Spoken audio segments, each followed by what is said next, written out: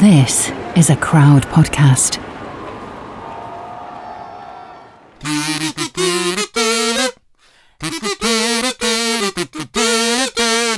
Rosenberg, H-Bomb, Sugar Ray, Pam and John, Brando, the King of Night, and the Catcher in the Rye, Eisenhower, Vaccine, England's got a new queen, Marciano, Liberace, Santayana, goodbye.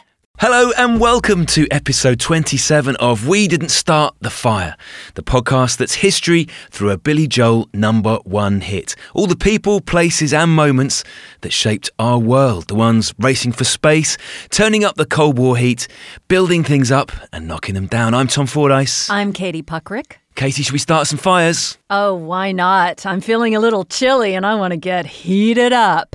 So today we're doing a topic that I frankly know nothing about. I can't even spitball on it.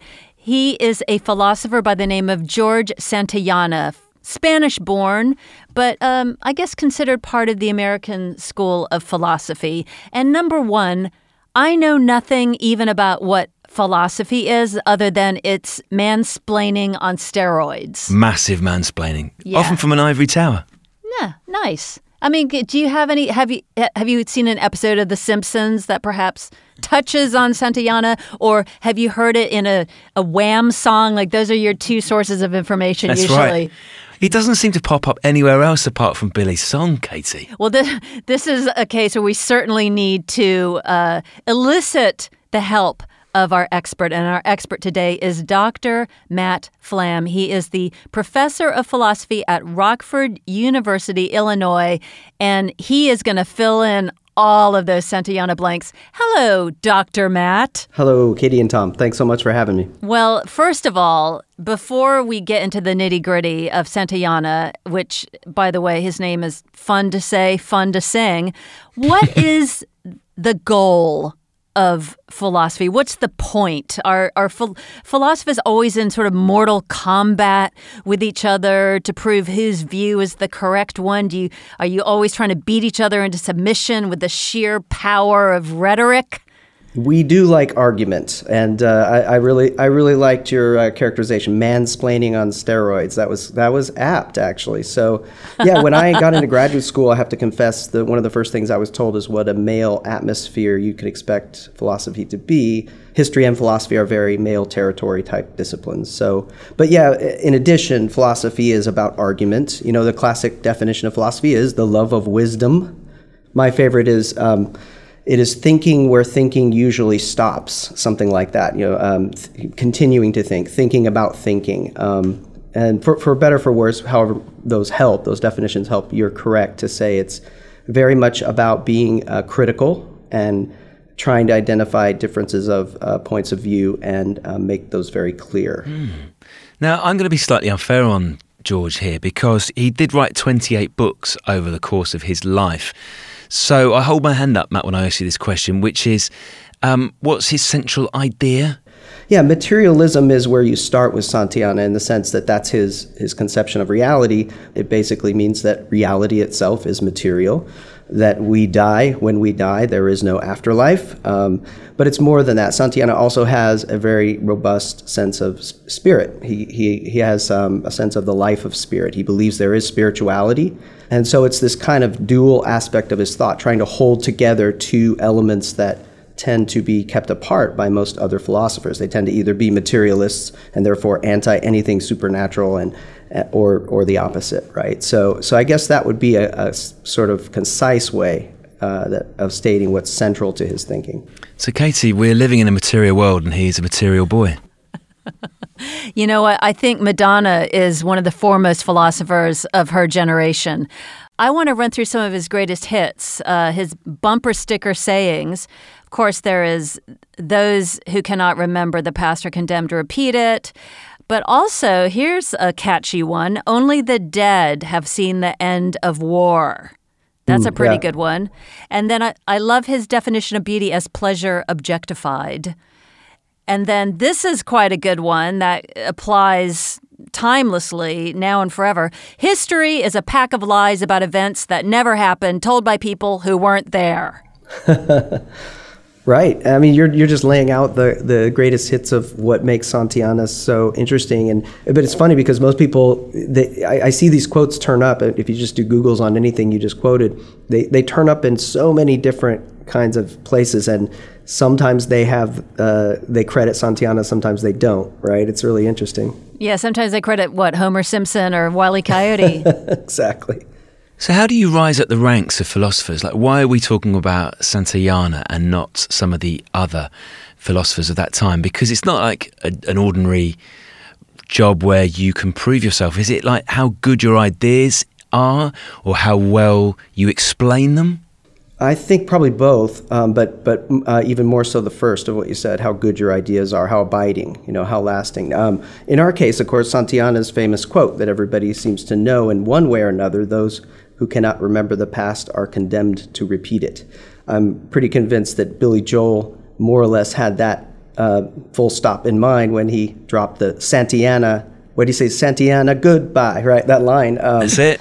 Yeah. So I have to mention that because the context of this podcast I just love. By the way, I love this podcast. It's fun to contextualize these historical ideas through this pop song that I remember very well. I was in middle school when that was a hit. So that quote is one very, very straightforward answer to why Santayana's name seems to remain. I mean, that quote shows up. You mentioned a Simpsons episode, Katie, and I do believe there is a Simpsons episode where they paraphrase that quote. I could be wrong, but I'm pretty sure there's one certainly where they paraphrase those who cannot remember the past. Quote. I'm wondering, Matt, if the reason why you were drawn to Santayana was the Billy Joel song "We Didn't Start the Fire." Are you kidding? I didn't even know. I didn't even know that was. I didn't know until maybe 2 years ago. I was at a philosophy conference and somebody said, "Oh yeah, well, Billy Joel," and I was like, "What are you talking about, Billy Joel?" And then that song. It kind of goes by really fast in the lyrics. So but no, it wasn't that. It was. I was studying philosophy as a second year undergraduate, and I encountered Santayana in an American philosophy class. I didn't even know, like most red-blooded Americans, that Santayana existed. It's kind of true that most of them would not know that Santayana even said that quote that they all know. But I was immediately just bewitched by his thinking. I thought he was a genius from the get-go. We read a book called Skepticism and Animal Faith, which is probably a good place to start if you're philosophically interested. And what was so dynamic about his approach? Because I assume that when a new thrusting young philosopher comes on the scene and says, "Hey, guys, what about this approach? What about this idea?" Like, what was it that he was sort of overcoming or rejecting from the past? It's a great question. What made him radical to me was his attempt to surpass the categories of modern philosophy, and those go back to Descartes. So if you know anything about philosophy, you might know Descartes, right? Because Descartes' the father of modern philosophy. He's the "I think, therefore I am" guy, another guy who's kind of known for one of his famous sayings in one of his works. But what's significant about modern philosophy is its subjectivism. And this is what's characteristic about modern philosophy, all the way from Descartes through Kant, Immanuel Kant, the other most famous kind of bookending modern philosopher. And what Santayana was trying to do was kind of call the bluff of all of this stuff. He saw philosophers in the modern period as skeptics, as trenchant critics, but as really out of touch with reality. So I found that radical because being acquainted with philosophy and how much it has over time, since the time of Descartes, kind of more or less become the underlying principle of the modern outlook, right? The modern outlook is subjective. We think of ourselves to the point now today where we're all in our little bubbles and we're all thinking our reality is just our reality. I mean, this is exactly what is Santayana is exactly the remedy for that. For me, he helps sort of break out of that subjectivism. And that was what I found radical about him, at least from the very beginning, yeah. It doesn't seem, Matt, that Santayana is the typical egghead philosopher, because when he was at Harvard, he edited the Harvard Lampoon, and he was known for his pithy and a stylish writing. He's a best-selling author. And above and beyond philosophy, he covers arts and sciences, he addresses cultural issues, social issues. So it seems like he's not necessarily like just a dry brain on a stick. I love that characterization, yeah. You guys did you know something about Santayana? That's wonderfully said. Yes, his humor.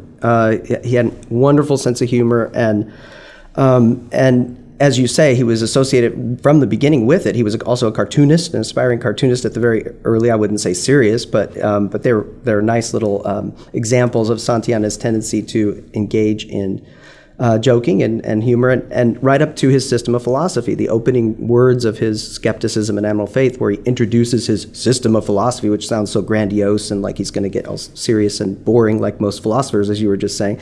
He ends up saying, here's one more system of philosophy. If the reader is tempted to smile, I can assure him I smile with him, right? He says right from the beginning. So he's smiling as he's presenting these serious ideas, meaning he's ironic, and he gets the over-seriousness of traditional philosophy, of typical philosophers, especially if you compare him with his contemporaries at the time Santayana was writing. So you had, Bertrand Russell in England. You had him as the kind of like lodestar of what philosophy was supposed to be at that time, but a great writer, and I love Bertrand Russell. In fact, select essays and works of his I teach in my classes. Nevertheless, it's not crackling fireside stuff. It's not stuff that's going to, that you're going to be reading to your love interest to try to inspire them about anything, right? So I think that's what you're getting at, yeah. So speaking of love interest, let's talk about his relationships in his life or lack thereof. Yeah, because I'm wondering, love perhaps was not conducive to his work as a philosopher, or did he deliberately refrain from intimacy with people? What was the score there? Well, intellectually, philosophically, he was an amazing expounder on love. Much like Plato, one of his major inspirations for his thought. He had a lot to say about love, but as you say, personally, he avoided relationships, you might even say, intimate relationships. Okay, he didn't avoid general relationships. He had much social engagement. He has a famous quote where he says the three traps of philosophy are the church, the marriage bed, and academic life, academic careers. He managed to avoid, 2 out of the 3 of those altogether, but academics almost trapped him until he left Harvard in 1912. But as far as his, relationships, yeah, there's a recent essay that I would recommend if anyone was interested in it is by Robert Davidoff, where he titled "Genius of the Closet," where he really lays out in persuasive terms what we can probably say about his sexuality, because Santayana himself only realized late life, around 1926, I think it was, he said in a passing way in comment on poet A.E. Housman, who he says was a homosexual, he says, quote unquote, he says in afterthought, he says, I suppose I was myself that way in my Harvard days as well. That's as close as he gets to admitting that he was gay. Meantime, all of the evidence shows that he was most certainly enjoyed the company of young men, young poets, male poets in particular. And then later in life, it became quite clear in his letters that he had a very deep, intimate connection with Bertrand Russell's older brother, Lord Russell. And it's pretty clear from the letters that he had some intimate connection with him that went beyond Platonic to some degree. So that's all we know. So we end up speculating, but it's pretty clear he avoided deeper, intimate relationships for the most part throughout his life. His relationship with Lord Russell, was it a happy one? I've heard some suggestions that Lord Russell treated him rather badly, that he was something of a cad. Absolutely, yeah. It's fascinating. The way Santayana describes it in a key letter is that it comes off to me like if you've ever known people who've had relationships where it's almost based on the abuse one of them gets from the other, either emotional or physical. And in the case of Santayana, it looks like emotional, perhaps abuse from Lord Russell, that he, as he says in the letter, was willing to endure. He knows not why himself, in a way that he wouldn't take from anyone else. That's how he puts it. So, yeah, fascinating, right? So that's what particularly clues us in to think that this was definitely an abiding and real kind of love of his in his life, yeah. Right, let's just take a little breather there and have some ads, and we'll be back in a moment. Hey, how you doing? My name is Elroy Spoonface Powell, Spoon the Voice Guy, and I just want to tell you about a new podcast called Death of a Film Star. It's from the makers of Death of a Rock Star, and it's really good. We've got episodes about Heath Ledger, Chadwick Boseman, Marilyn Monroe, and Robin Williams. You've seen them tell incredible stories, so now it's time for us to tell theirs. Search for Death of a Film Star in your podcast app. Honestly, do it now. It'll be worth it.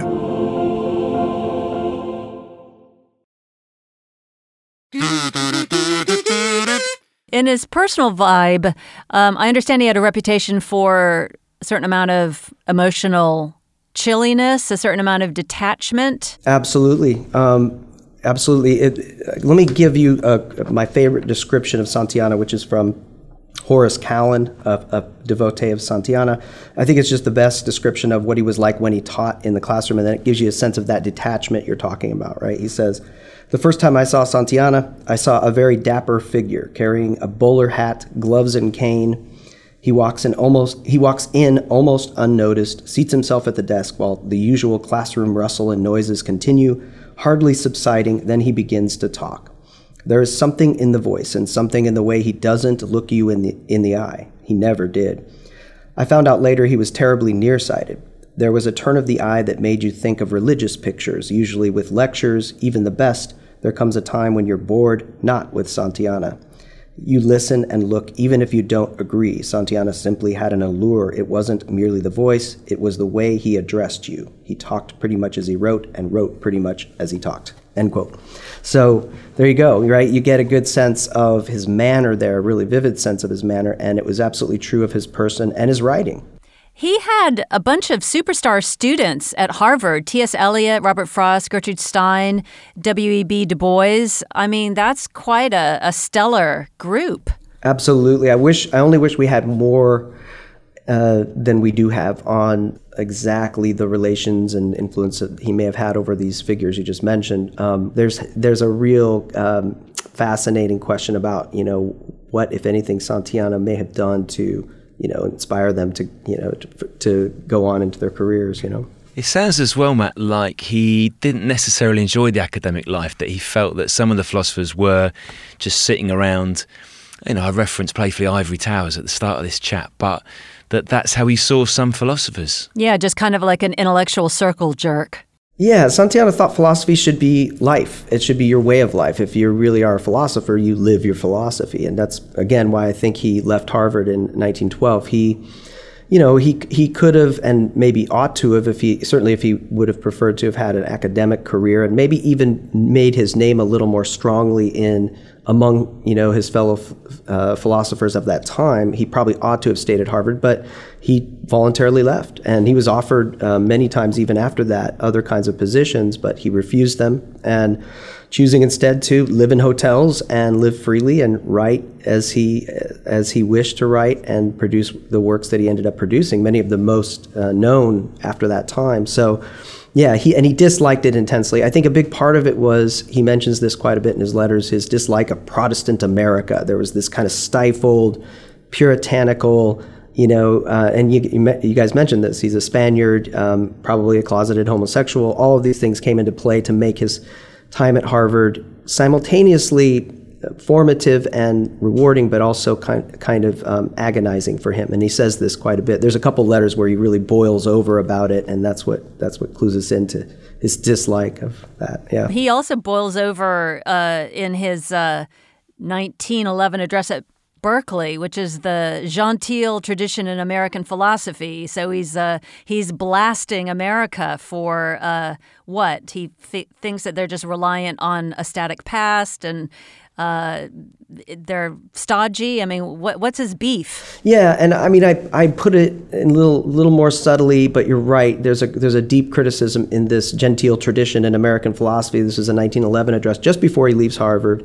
So it's a good time for him to kind of make a kind of synoptic comment to Americans, as he's kind of, it's funny, no one knew it at the time, but you almost get the sense that he's literally saying, see ya, as he's ready to get on the boat and say, here's my last words.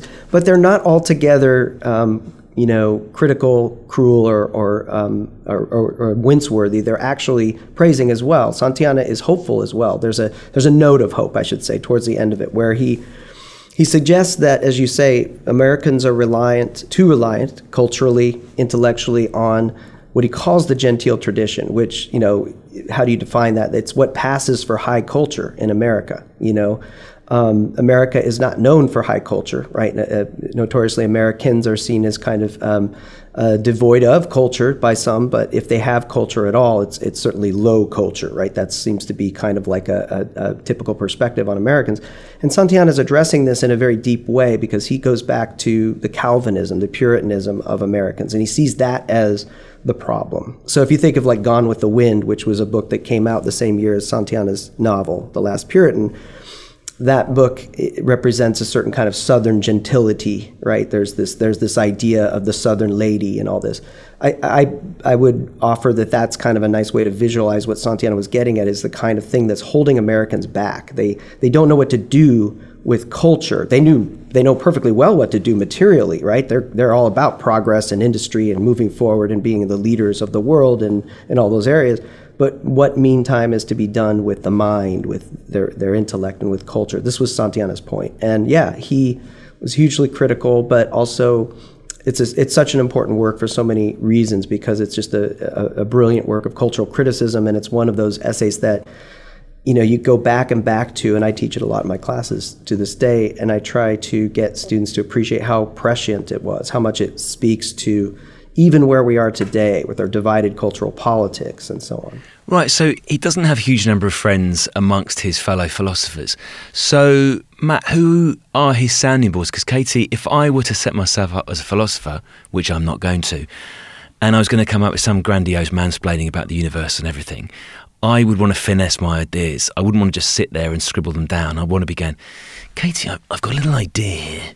And I'd want someone else's thoughts and ideas on it. You'd want a little bit of back and forth, to and fro, a ping and a pong. So, Matt, who does that for George? Well, there's a few people. Towards the end of his life, there was one particular fellow, and that was Daniel Corey. He ended up being his literary executor and one of the better expounders of his thought. Santayana thought himself. When people would write and try to describe Santayana's thought, he tended to be mostly disappointed and critical of it. But Daniel Corey, not so much. He thought Daniel Corey more or less got what he was up to. But when you read their exchanges and what they exchange over, you get the sense that he's really using Corey as a way to work out his own ideas. But that's the way Santayana worked too. The truth is he wasn't a ping-ponger. He ping-ponged in his own mind, and he used others really to confirm. He was probably the classic. He was certainly the classic mansplainer. One would hope with a certain air of politeness that maybe typical mansplainers lacked, right? He would never last on Twitter then. No, he would have nothing to do with Twitter and probably with technology. In fact, he was horrified by the telephone when it came along in his lifetime. He just couldn't imagine what. In fact, he never used it. He was like, why? What he said of the telephone, as a matter of fact, is exactly what I said of cell phones myself when they first came into inception. What can I say? I'm a disciple, right? So, but he said that telephones, if I want to be bothered every minute of every day by anybody at any time randomly, well, I'd love to have a telephone, but why would I want that? He's got a point there, Katie. Yeah, he does have a point. So I'm interested in a less savory aspect of Santayana. He was known to be anti-Semitic, harboring certain white supremacist and eugenic beliefs. He had ideas that superior races should be discouraged from, quote, intermarriage with inferior stock, unquote. I think this is sort of odd, considering that didn't he experience being an outsider himself as a Spanish man at an American Ivy League university? So didn't that give him some sort of perspective, and indeed being gay?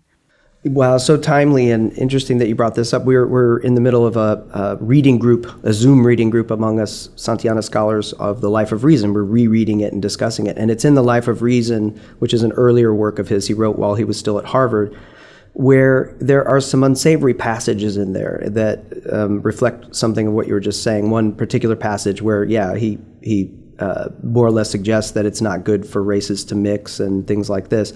To say he's an advocate of eugenics, I think, goes too far. Santayana had moments where he says things like this, But one telltale sign that this was stuff that it's hard to pin him down on is that the later edition of The Life of Reason, when he was editing it and he was taking out certain content, that content was removed. And it was maybe 2 or 3 paragraphs that was the most problematic part of it. So I wouldn't say he was an advocate of eugenics, but he had problematic moments in his writing for sure, where he's advocating anti-Semitic and perhaps even eugenicist type ideas. I mean, again, that's a little strong, but there's different ways of trying to maybe defend him. I wouldn't. I'm not one to defend every idea of any philosopher that I love or that I devote myself to, and Santayana is certainly one of those. And this was the kind of takeaway we had in this discussion. We said we're not going to apologize for Santayana on this. This was a sure defect of his, but it wasn't anything he preoccupied himself with, I have to say. He wasn't Heidegger. He wasn't some of these other thinkers that we can kind of far more tag with these kinds of things. Matt, how do we think Billy Joel heard about him? Because my fear would be that if a philosopher shuffled off this mortal coil at this point, that the man in the streets would not necessarily know about it. So why is Billy growing up there on Long Island? Why is he aware of him, do we think? I was so glad you asked this question, because that was what preoccupied me when you guys invited me for this. I was, what the heck was Billy Joel? And so I looked into his educational history, and there's no sign in any of his interviews or anything I read of his biography that he directly came across Santayana. And so I kind of scratched that off the list. And then there's one particular interview where he's explaining how he wrote the song, and it sounds to me like I'm guessing that he needed at that point, what is it, the third verse in the song? I can't remember the exact place in the song, but he needed at that exact moment in the song to kind of encapsulate, what would be like that's why he says Santayana goodbye, right? He's talking about that quote in association with this period he's trying to capture in this pop song, So I doubt he read Santayana very greatly. I doubt he even maybe knew Santayana before he wrote the song. He probably did whatever equivalent of Google existed at that time and found out. And for one thing, he says Santayana, which most people say when they haven't read him, and that's also appropriate to say. It's not the wrong pronunciation, but if most who've read Santayana would say Santayana, So who knows? Who knows? Who knows? So he gave himself away with the stress on the wrong syllable. Yeah, maybe not, though. To be fair, it's a pop song and he's Billy Joel, and he could say that any way he wants, Okay, so he gets it to rhyme the goodbye, the Santayana goodbye. He gets it to rhyme with Catcher in the Rye. But you could have had other goodbyes there, couldn't you? Like, we had a little cheeky look before we started recording this episode. Other big names to have passed away in 1952. Could have had Evita. Yeah, Evita Peron was in there. Yogananda, kind of similar to Santayana, Yogananda. But I'm curious, so do you guys think he did it because of the quote primarily, or because he wanted Santayana to be, the name of the person of Santayana to be included among the other persons, or what's your thought on that? This is what we don't know. Like, we think it scans well. Syllables-wise, it does a job, doesn't it, in a song at that sort of cadence? I mean, I could share my theory of why I think it's the quote. When Billy Joel was asked about the song, he said it was inspired when he was talking to another younger musician who, and he was saying something about, he thought, it struck me that he thought it was naive what the guy was saying, something about history, how, things are so bad right now, and they were great in your day, right? And he was like, the 1950s? Are you kidding me? You don't know anything, kid. And that's why he wrote the song, to kind of say, look, there was a lot of stuff. So I get the feeling that quote came to his mind in a sense like, well, if you're going to be that kind of ahistorical and maybe ignorant of how each historical period really is kind of like a lot of the same things are happening over and over again, but also they depend upon what's happened before, right? That's what's kind of genius about what he's trying to say, I think, is that you got to know history, and if you don't, you're going to repeat it. So I don't know if that's what he had in mind, but you're right. It fits the pentameter of the lyrics for sure. So of course, Katie, we are going to track Billy Joel down. That is our fond hope. Oh yes, he's going to reach out. We're going to reach out. Some sort of intermediary will reach in both directions. Hands across the water. And when we get Billy on and we welcome him to the show that he's inspired, the very first thing that we shall say, we should look at each other and then look at Billy and say, Santayana. And then I'm going to say, Studebaker! Anyway, getting back to Santayana, why, Matt, isn't Santayana better known today? Is there a deliberate neglect, or is there a sense that he doesn't quite fit in with the times? Probably more the latter, in the same way that many of the philosophers from this period don't. But it's funny, philosophers' popularity, including Plato, Plato, why thousands of years later are we still reading Plato? Well, throughout Plato's history, there were times when his popularity waned or he was received in different kinds of ways. I think it just happens with great philosophers of every sort. But with Santayana, you're right. There is a challenge of him fitting in with the times. He's somewhat anti-modern. He's certainly skeptical of technological progress and so on. And, in that sense, he's certainly not going to become a fashionable figure in our times. But there will always be a time to come, I think, where Santayana's thoughts will once again kind of appeal to people as history either repeats itself or starts to learn some of its lessons. And we'll see what happens, right? Well, certainly his feelings about technology and the telephone, I think more and more people understand that. The privilege of privacy. Sounds like the title of your first book, that, Katie, your first volume of philosophy. The privilege of privacy. I like it. Oh my gosh, I'm being forced into a life on my own in a bubble in the ivory tower. We need woman-splaining. That's what we need. This is what I'm going to bring to philosophy, just Katie-splaining. I don't even know if I can speak for all women, but I am certainly happy to tell both of you what to do and where to go. I'm not going to tell you where to go right now, Dr. Matt Flamm, but thank you for being here with us today. Katie, I now find myself wondering which lyric in We Didn't Start the Fire would mess with the head of George Santayana the most. I would like to sit down with him and just say to him, George, Space Monkey, verse 6, shoot.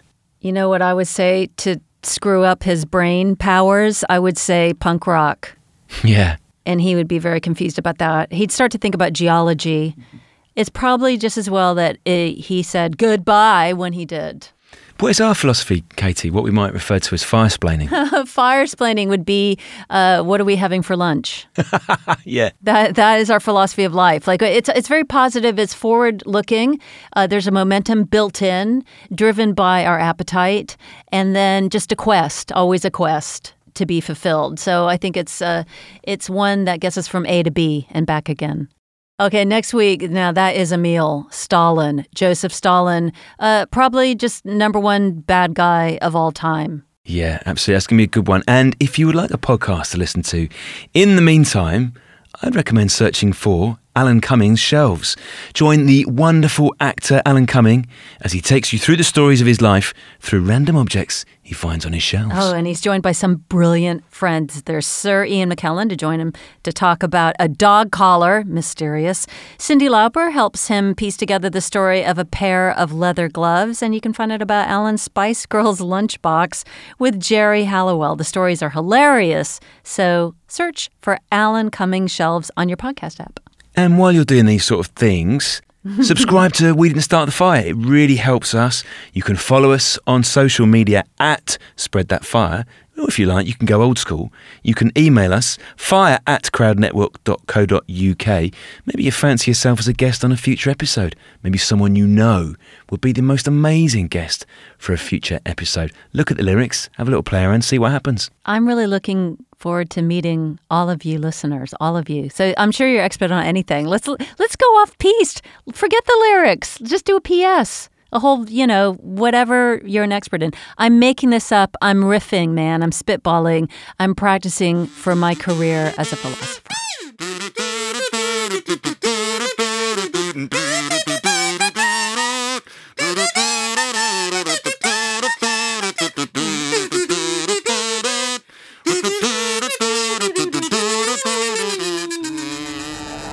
Crowd Network, a place where you belong.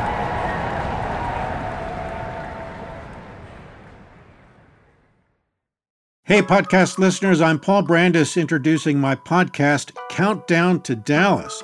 It's a fascinating, in-depth look at the seemingly unconnected events that led to the assassination of President John F. Kennedy. It's based on my book of the same title. In that book and in this podcast, I go all the way back to 1939, when Lee Harvey Oswald was born into a troubled and dysfunctional family. I'll follow his transient and often violent teenage years and young adulthood, painting a fuller picture of the man who would later become Kennedy's killer. I also take a look at events unfolding in that era, like Cuba and Vietnam, and I'll unpack the conspiracy theories too, not one of which has ever been conclusively proven. Subscribe to Countdown to Dallas at evergreenpodcasts.com or your favorite listening app, October 31st. I'm Ken Harbaugh, host of Burn the Boats from Evergreen Podcasts. I interview political leaders and influencers, folks like award-winning journalist Soledad O'Brien and conservative columnist Bill Kristol, about the choices they confront when failure is not an option. I won't agree with everyone I talk to, but I respect anyone who believes in something enough to risk everything for it. Because history belongs to those willing to burn the boats. Episodes are out every other week wherever you get your podcasts. I'm Allison Holland, host of the Kennedy Dynasty podcast. Equipped with a microphone and a long-term fascination of the Kennedy family, I am joined by an incredible cast of experts, friends, and guests to take you on a fun, relaxed, yet informative journey through history and pop culture. From book references to fashion to philanthropy to our modern expectations of the presidency itself, you'll see that there is so much more to Kennedy than just JFK or conspiracy theories. Join me for the Kennedy Dynasty podcast.